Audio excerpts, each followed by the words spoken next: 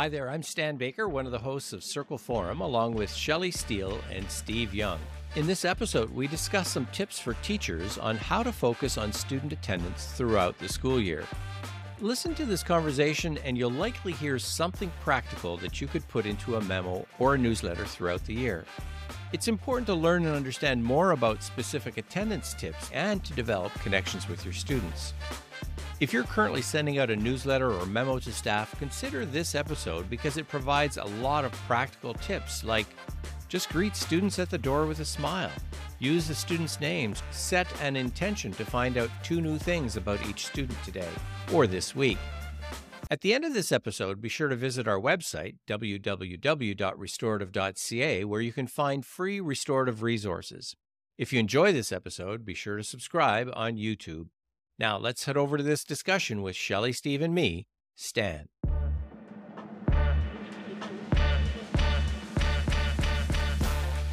We've had a question that's come up a number of times in our trainings.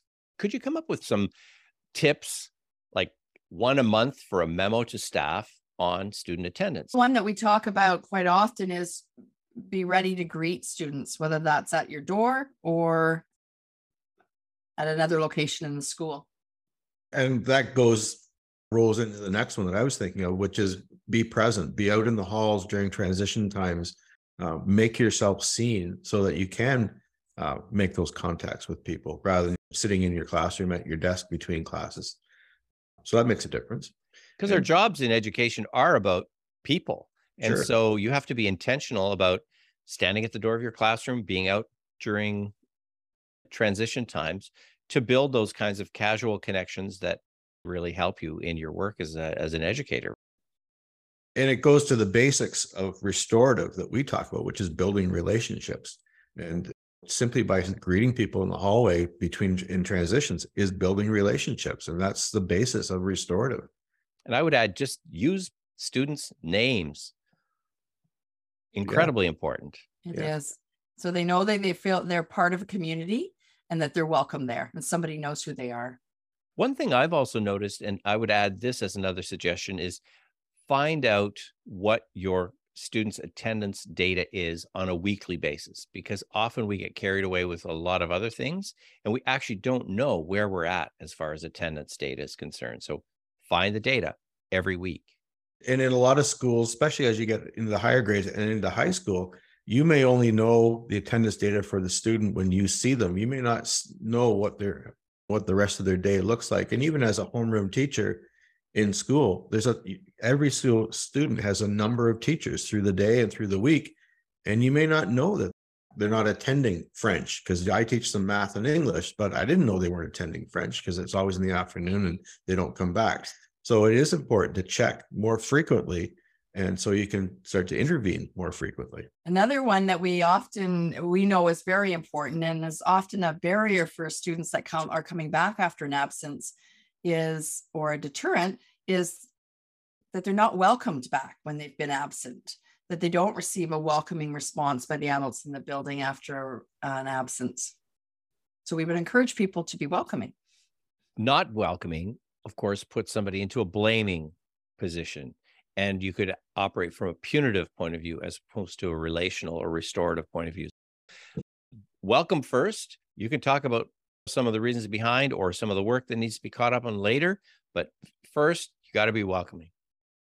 We always talk about sarcasm and don't use sarcasm. And for some kids, it's funny, but for a lot of kids, it isn't. So when a student comes back and the teacher says, "Oh, hey, thanks for joining us," that's a sarcastic way of welcoming them. For some, it's like, holy cow, that wasn't a very nice thing to say. I was going to say the other way you can be very non-welcoming is to not say anything at all. Mm-hmm. A student comes back to class after 2 or 3 days, they walk in, they sit down, and you don't acknowledge them at all. You just continue on with the lesson, keep talking, and they don't even feel like they've been missed.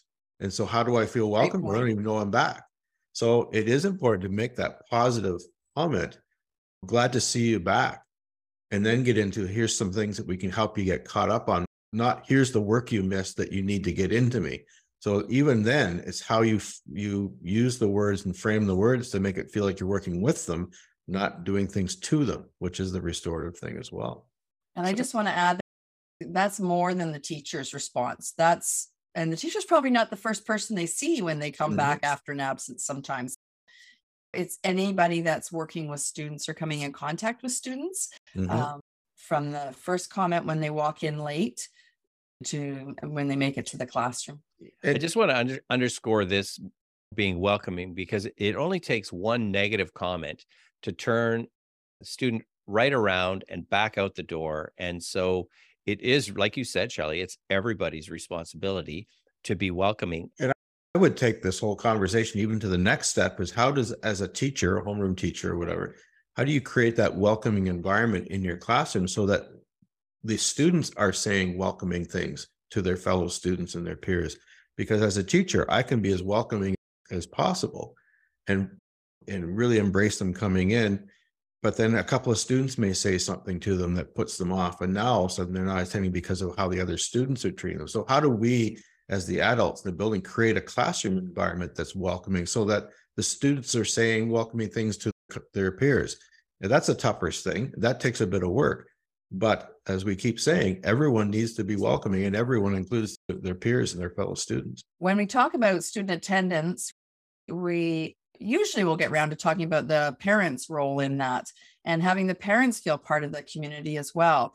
And that's where Sunshine Calls can go a long way with making parents feel connected to the school. Especially at the elementary level and the primary grades, parents are the number one influencer, if you will, for whether or not kids are going to be at school or not. And so building that positive connection with them when things are going okay, there's nothing going wrong, to just build that connection is absolutely essential. And I would even go further, even into high school. It's become the thing that kids are in high school, they're more responsible. They're responsible for their own attendance and getting their work done. And teachers haven't traditionally communicated as much with parents in high school as they might have in elementary. But I would also say that high school teachers, grade 10, 11, 12 teachers who are making those sunshine calls too, that may go a long way as well. But when it comes to those attendance issues and they're struggling, then those calls can have a positive effect. Again, it still shows the parent that, geez, my kid's 17 years old and the school is still calling to tell me about the marvelous things they're doing. They are still on board with education. It's not let them go, they're adults, because they're not adults. I think it's important too to find out one or two things about each of your students, particularly those who are at risk of being chronically absent, so that you have something that you can connect with them about. Could be that they have a pet, could be that they have a similar interest, it could be that they're also interested in a particular sport, but find out at least one thing about each of your students, and that will actually positively impact attendance. And I don't know if you picked up what the things Stan was referencing, but it was nothing to do with academics. It was something about them personally that you could connect with, not about academics. Yeah, quite often we have great connections with some students, but it's always about school and schoolwork. And it's amazing how when you start a connection with a student because you both cheer for the Toronto Maple Leafs, and in another case, I cheer for them too. Now we've got two kids in a class who might not even have known that they have a connection, and now they can connect over something positive. So the three of us are connecting.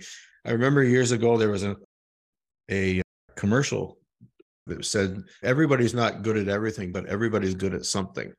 Find out what they're good at, and not about academics, but outside of academics. And you'd be amazed. Every kid's got something that they want to brag about and that they think they're good at.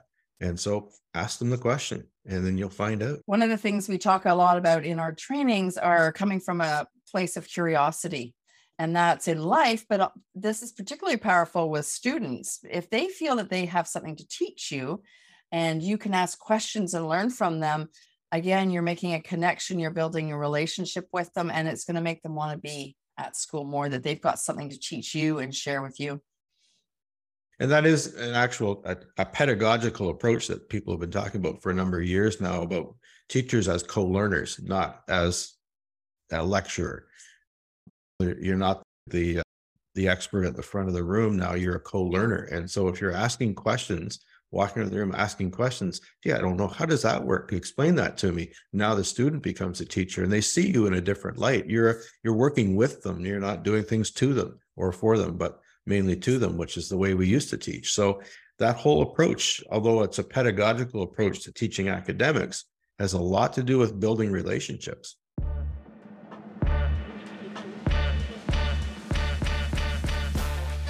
While we didn't come up with an exhaustive list of things to communicate to staff about attendance, we came up with what I think is a good start.